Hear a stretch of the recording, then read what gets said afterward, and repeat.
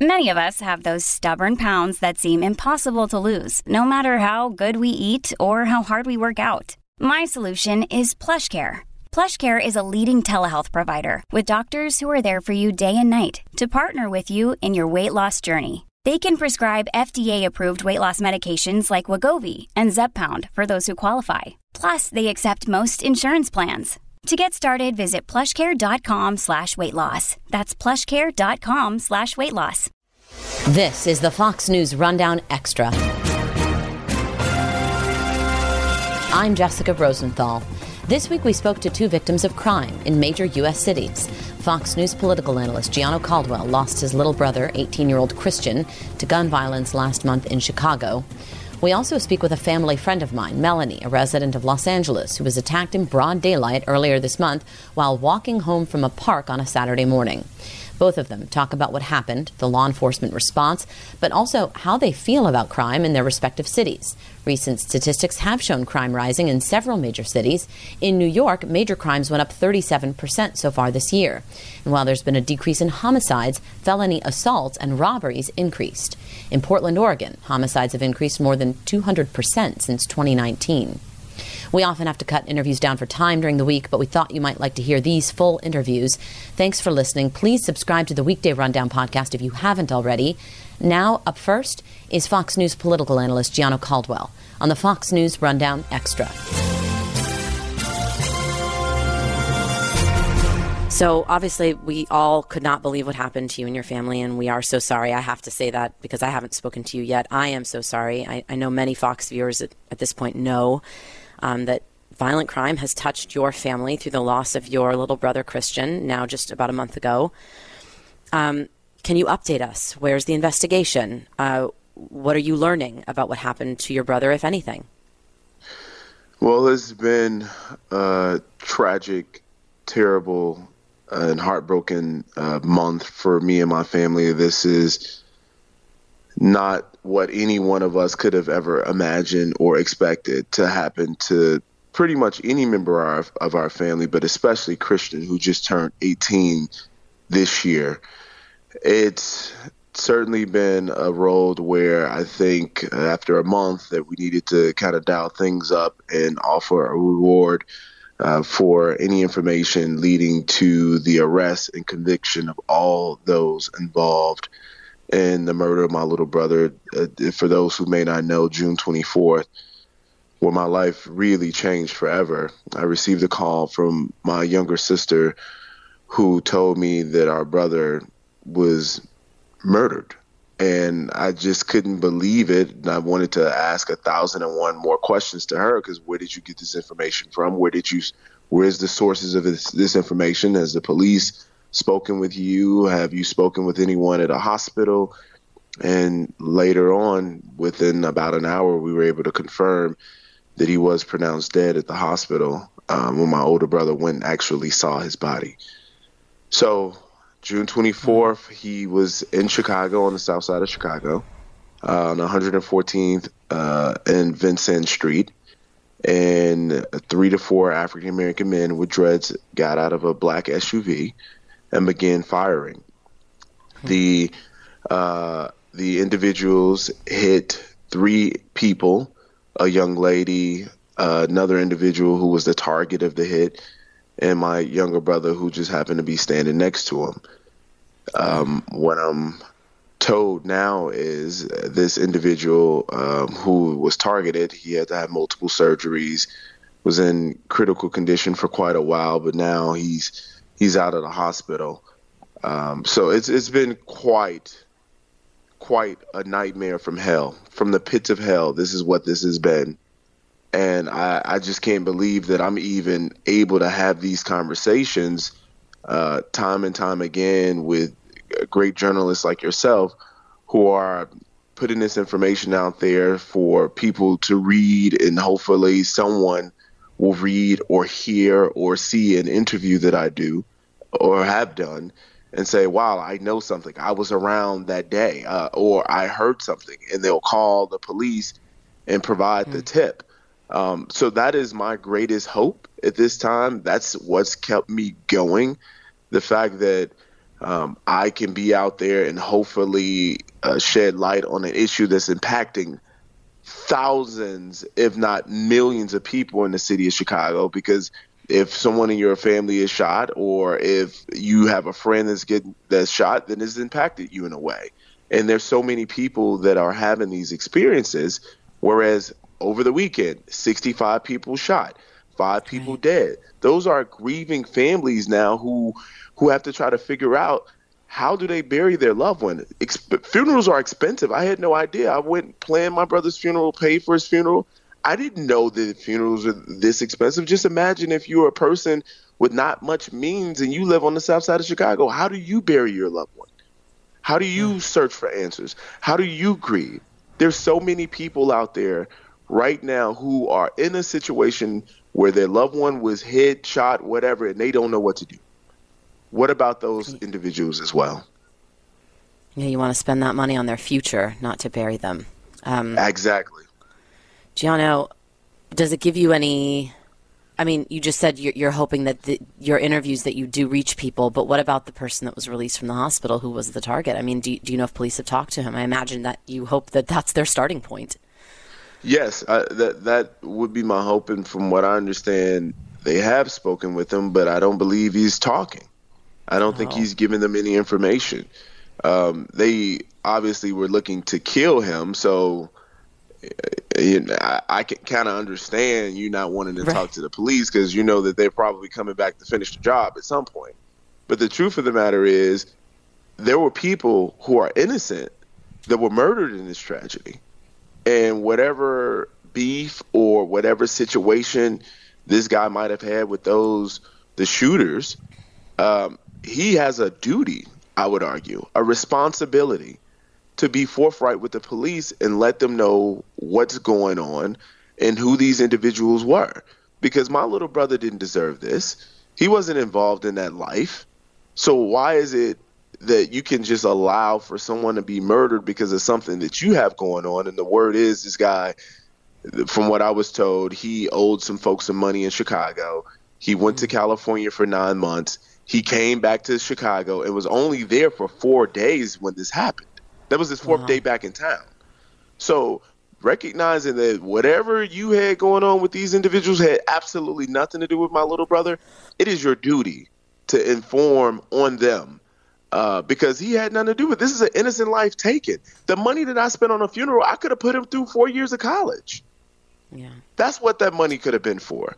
But yet it was to bury him. And the person who knows something should be talking. You've said since this happened that you've realized that soft on-crime policies are a cancer. I think I'm quoting you. What have you learned about the criminal justice system in Chicago that you didn't know before? Because you've talked about crime in Chicago before. I've been talking about crime in Chicago for years, especially during my television career. And I've been on TV since 2015, national TV I've been on. And I've been talking about how the impact of comprehensive gun control laws hadn't made a difference with the criminal element in Chicago, and things have only gotten worse. And yes, soft on crime policies is a cancer that is infected every sense of government in Chicago. I'm talking about the judiciary system with the bail reform that started in 2017. I'm talking about the county sheriff who manages a program for ankle monitor bracelets where they have 100 individuals who've been charged for murder on these ankle monitor bracelets. They're at home. There's over 3,200 people at any given time that are on these ankle monitor bracelets. I'm talking about the fact that the mayor has created this no chase policy where police have to ask for permission to chase someone from their supervisor while they're in their cars. Meanwhile, this person who may have committed some egregious crime is able to get away because the police officer has to wait. They can't chase people on foot anymore, only in certain situations where they're actually able to chase people on foot. The prosecutor, Kim Fox, she's not taking a lot of the cases that the police are providing to her to prosecute. In fact, she's dropped 25,000 felony cases, including rape and murder. So if you want to know what the heck is going on in Chicago and why things are so bad, it's the governing that is horrific. It is the policies, which I understand after Laquan McDonald, there was a need for some police reform. I would argue additional training and tougher penalties for cops who don't follow a police procedure. Absolutely, I agree with that. Criminal justice reform, if you're talking about a bag of marijuana or somebody jumping a train style and not paying their $3 fare, I can understand those things. But when it comes to someone shooting someone or murdering someone, like, how could you ever think that it's okay to put them on an ankle monitor bracelet, which has been proven can be cheated, so they can go out and murder whoever witnessed their crime? Like, this is the height of insanity, that they think that this is okay when they're endangering the lives of millions of Chicagoans on a day-to-day basis. People don't know if they're going to be hit or not. You know, I had our colleague, Lawrence Jones. He came and covered the funeral of my little brother for Fox and Friends. We stayed at the same hotel downtown Chicago, nice hotel. That same morning that I left, that Sunday, when I left to go back home, there was a shooting just a mere 3-4 blocks away. I mean, you can't make this stuff up. This is where it used to be safe in Chicago, downtown, but that's no longer the case. These things are happening right where the mayor goes and work every day in City Hall. This is happening right across the street from City Hall, where you got all this police protection. The criminals do not fear the police. They do not fear prosecution. And it's because of the leaders in Chicago that they have this mentality now. They don't fear this anymore. So now people are in danger in ways that were unimaginable before. I've heard a lot of this similar sentiment from people in other cities too, including my hometown of Los Angeles. I know you said that you plan to be working a lot in Springfield, Illinois, to make Correct. Sure this doesn't happen to other families. What do you want to happen long-term, short-term, any term, I guess, and as specifically as you can put it? I mean, what sort of, are you talking about a new law? Are you talking about just a change in culture? What do you want? I think all of those things need to happen. You know, oftentimes people, they say, hey, well, we need to just get a new mayor and change those leaders. And I think that's important. I do think new laws are important, but I think enforcing laws on the books are also important. So the county prosecutor dropping cases, not okay. So I've been having conversations with the Republican leader of the House of Representatives, who's now the highest ranking elected Republican official in Illinois, about particular policies, and certainly ensuring that there's going to be an approach that's much different than what we've seen with lax laws and soft on crime policies. Those need to change. I mentioned the ankle monitor bracelet. That needs to change. I mean, the fact that the police cannot pursue suspects, that needs to change. There's so many elements of this that needs to change. And I think that there's now an appetite for it as individuals in the city, whether it doesn't matter about your political affiliation, Democrat, Republican, progressive, whatever. Everyone knows that they're at risk being in that city. And it doesn't matter what your politics are, because this isn't about left or right. This is about humanity. So if we really want to have a conversation about it, any and everyone that can be impacted by what's going on there, I think everyone knows, and they'll have an appetite for change, and they'll have an appetite for radical change. Gianno Caldwell, thank you so much for your time. Thank you for having me. And please, if anyone knows anything, please call the Area 2 Police Department. And I really appreciate those that are listening. If you don't want to be in touch with the police, you can DM me on social media, Instagram, Twitter, Facebook, at Gianno Caldwell, Gianno Caldwell, Caldwell. I'm checking my DMs regularly to see if anything comes up, and I've actually gotten some really strong tips, which will hopefully lead to the arrest of the individuals who did this to my little brother. Well, we'll stay with you, and we'll have you back on, and hopefully we can update not only the investigation but any work you're doing. Okay. Thank you so much. Fox News Radio on demand on the Fox News app. Download the app and just click listen. When you swipe left, you can listen to your favorite Fox News talk shows live. Swipe right for the latest Fox News Radio newscasts on demand. Fox News Radio on the Fox News app. Download it today. Now we head over to the West Coast in Los Angeles, where District Attorney George Gascon is facing a second recall attempt over his criminal justice policies, not long after San Francisco residents recalled their DA over his criminal policies. Los Angeles has seen an increase in homelessness over the past few years, and residents have noticed. Earlier this month, a man threw something at Olympic volleyball silver medalist Kim Glass. She said after her attack that there does seem to be more mentally ill people on the streets of L.A.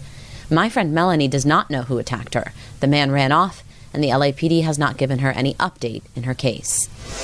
Melanie, briefly tell me what happened to you in mid-July. I was walking home from a park that was a few blocks from my house, and there were a lot of people on the street. It was around 11 o'clock in the morning on a Saturday. From a distance, I could see a man standing, trying to get on a bus, who wouldn't let him on, and he was banging on the bus. The bus drove away, and he walked quickly past all of us pedestrians and apparently decided to turn around and take out his anger on the back of my head.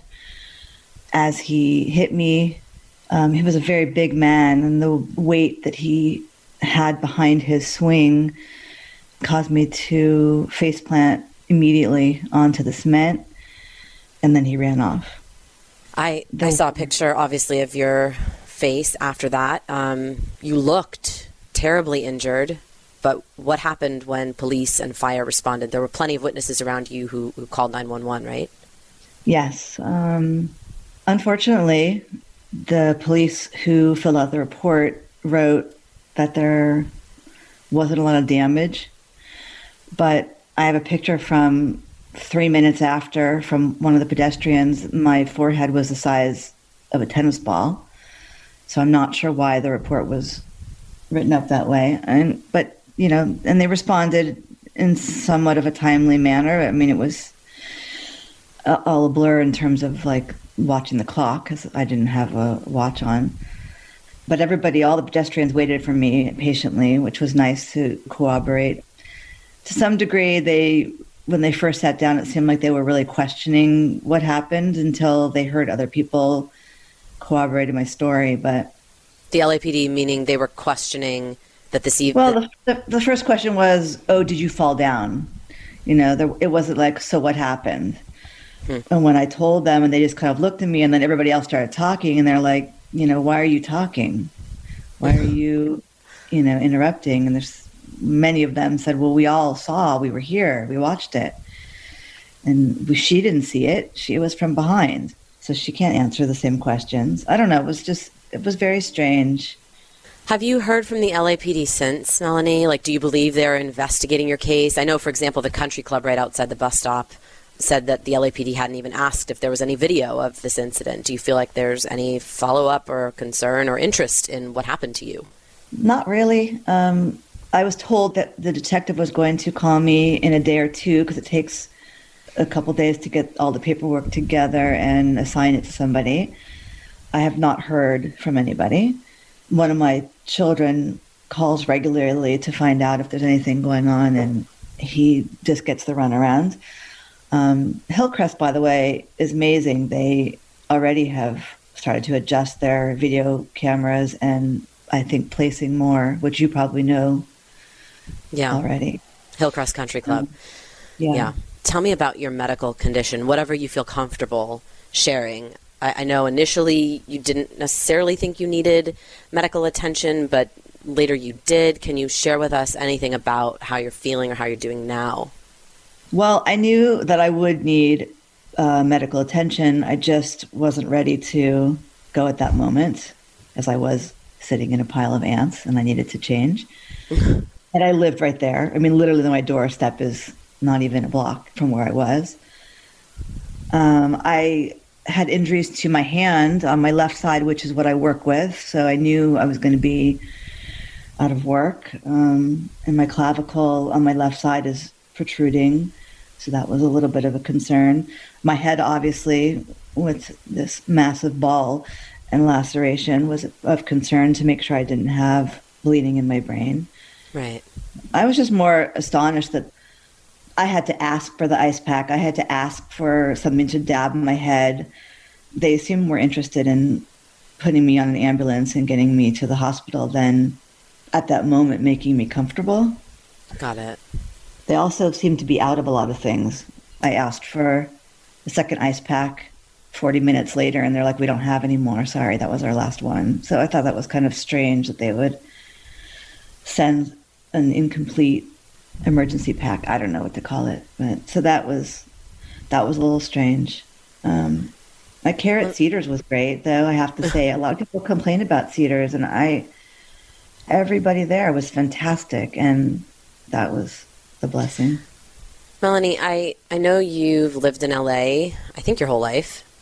We in the news business have been seeing and reporting on crime and homelessness and, what's been going on in recent years. But were you surprised that this happened to you? Like, I know someone else since you've been attacked who was just robbed outside of a Wells Fargo in Sherman Oaks, a guy I grew up with. I'm surprised that it's hitting closer to my home, right? People I know. Given what you know of the city and what you've seen happen in the city, how surprised were you that this happened to you, if you were surprised? Yes, I have lived here my whole life, and I've definitely noticed in the last couple of years that it's everywhere. There's people on the street sleeping and loud and seemingly very angry. In the last year, I've noticed a lot more assault around my neighborhood, and I am completely shocked that this happens to me. I never thought, walking a block from my house that I would have to have protection, especially because he came from behind. There was no warning. I mean, all the traffic and the people, there was so much noise going on. There was no way for anybody to even warn me. It just happened so fast. And I feel like that has happened to a lot of people lately, and it's frightening. It's almost like the bullies have taken over the playground. And there's part of me that's, a little upset about the fact that it doesn't seem like anybody's doing anything about it. And it makes me feel like I should have, the city should be assigning bodyguards to people who are out. Like, I should be able to walk outside my house. I shouldn't have to look both ways before I walk out my front door. It's very frightening, actually. And I'm not a weak person. I mean, I run my whole life. I've run very early in the morning, knocking out 6 miles every day. This isn't about, I'm not afraid to be outside in general, even by myself, or I wasn't, and now I am. When do you feel like things started to change or shift? Like, I know my friends and family, we've, and you are my friends and my family. We've all talked about this. We've all seen lots and lots of tents, lining Federal, San Vicente, Venice, and even closer to Mid-City where you live and where I once lived. When do you feel like things started to change or shift, like in this direction? I'm not really sure. I mean, I've noticed it for a while. It's been sort of just increasing. I don't know exactly when that started. I mean, I can say that for quite a few years, when I'm running, there's just a lot more people out. I don't really have a time frame to tell you. Yeah. We know in California there have been a whole bunch of new laws passed in the past decade. It started with AB 109, and that had people serving time for felonies in county jail rather than prison. And of course, when, overcrowding happens, people are released early from those jails. Voters approved in the past decade Prop 47 and 57. Those have reduced sentences and changed felonies to misdemeanors in some cases. What do you think should be done in, I guess, LA or the state? Should these laws be reversed? Should there be more facilities to hold people? Like, if you could talk to city and state leaders, like, what would you say? Well, I, first of all, would not want that job, to be honest. I think that's a really big responsibility. Yeah. I mean, there are a lot of people that really need help, and I don't think that they're getting the help. I do know that there are some other states that I've read about that are handling things a little differently. I probably would recommend them looking into what other people are doing that's working, that's benefiting their cities. But I think that there's probably a better way to assess who's ready to be out on the streets and who's not. I don't know if this person was or was not previously incarcerated for something, I would like to know, because if he's out because this is an early release, I mean, if it was somebody else, they'd be dead. There's no way. The way I hit the floor, if I wasn't in the shape that I'm in, if somebody was very, a little bit weaker, a little bit older, whatever, that person would have died. And that's not okay, that we just aren't protecting. Not even just a matter of that we're paying taxes and that we should, no, people should be taking care of people. And if this guy needs help, he needs help. And if he's going to hurt somebody and it's going to be detrimental, then yeah, laws should be changed. I don't know if you're following the recall effort of District Attorney George Gascon. He's tried to change a lot in terms of how criminal justice is practiced in the county, I think, as you probably know, including ending certain sentencing enhancements, no more life sentences, or trying juveniles as adults, even if they're 17. I think he's backtracked on those last two.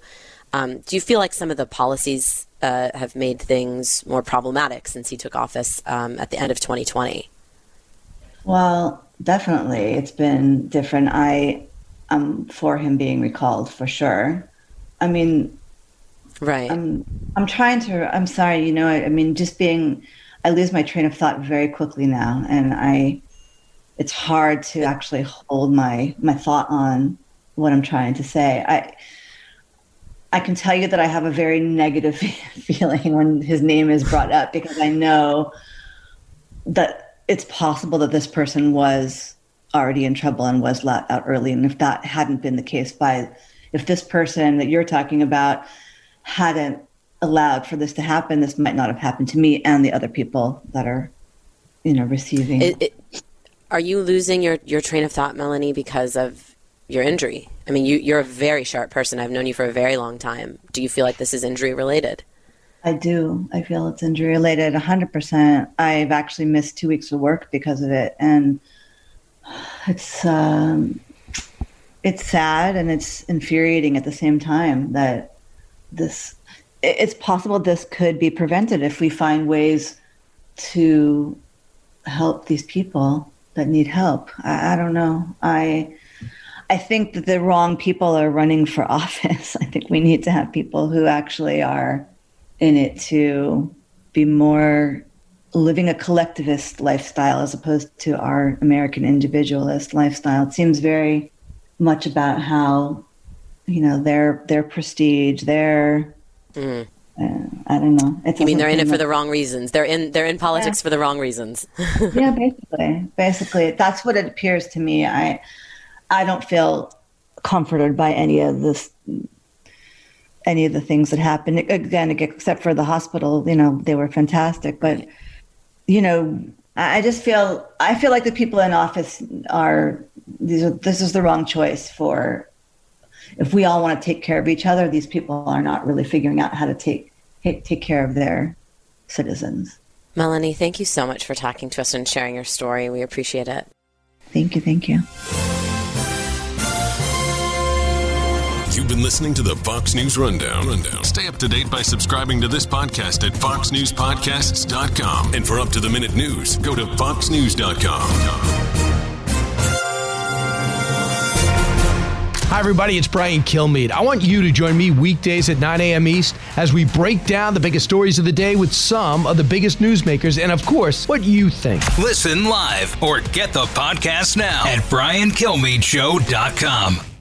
From the Fox News Podcasts Network. I'm Janice Dean, Fox News senior meteorologist. Be sure to subscribe to the Janice Dean podcast at foxnewspodcast.com or wherever you listen to your podcasts. And don't forget to spread the sunshine.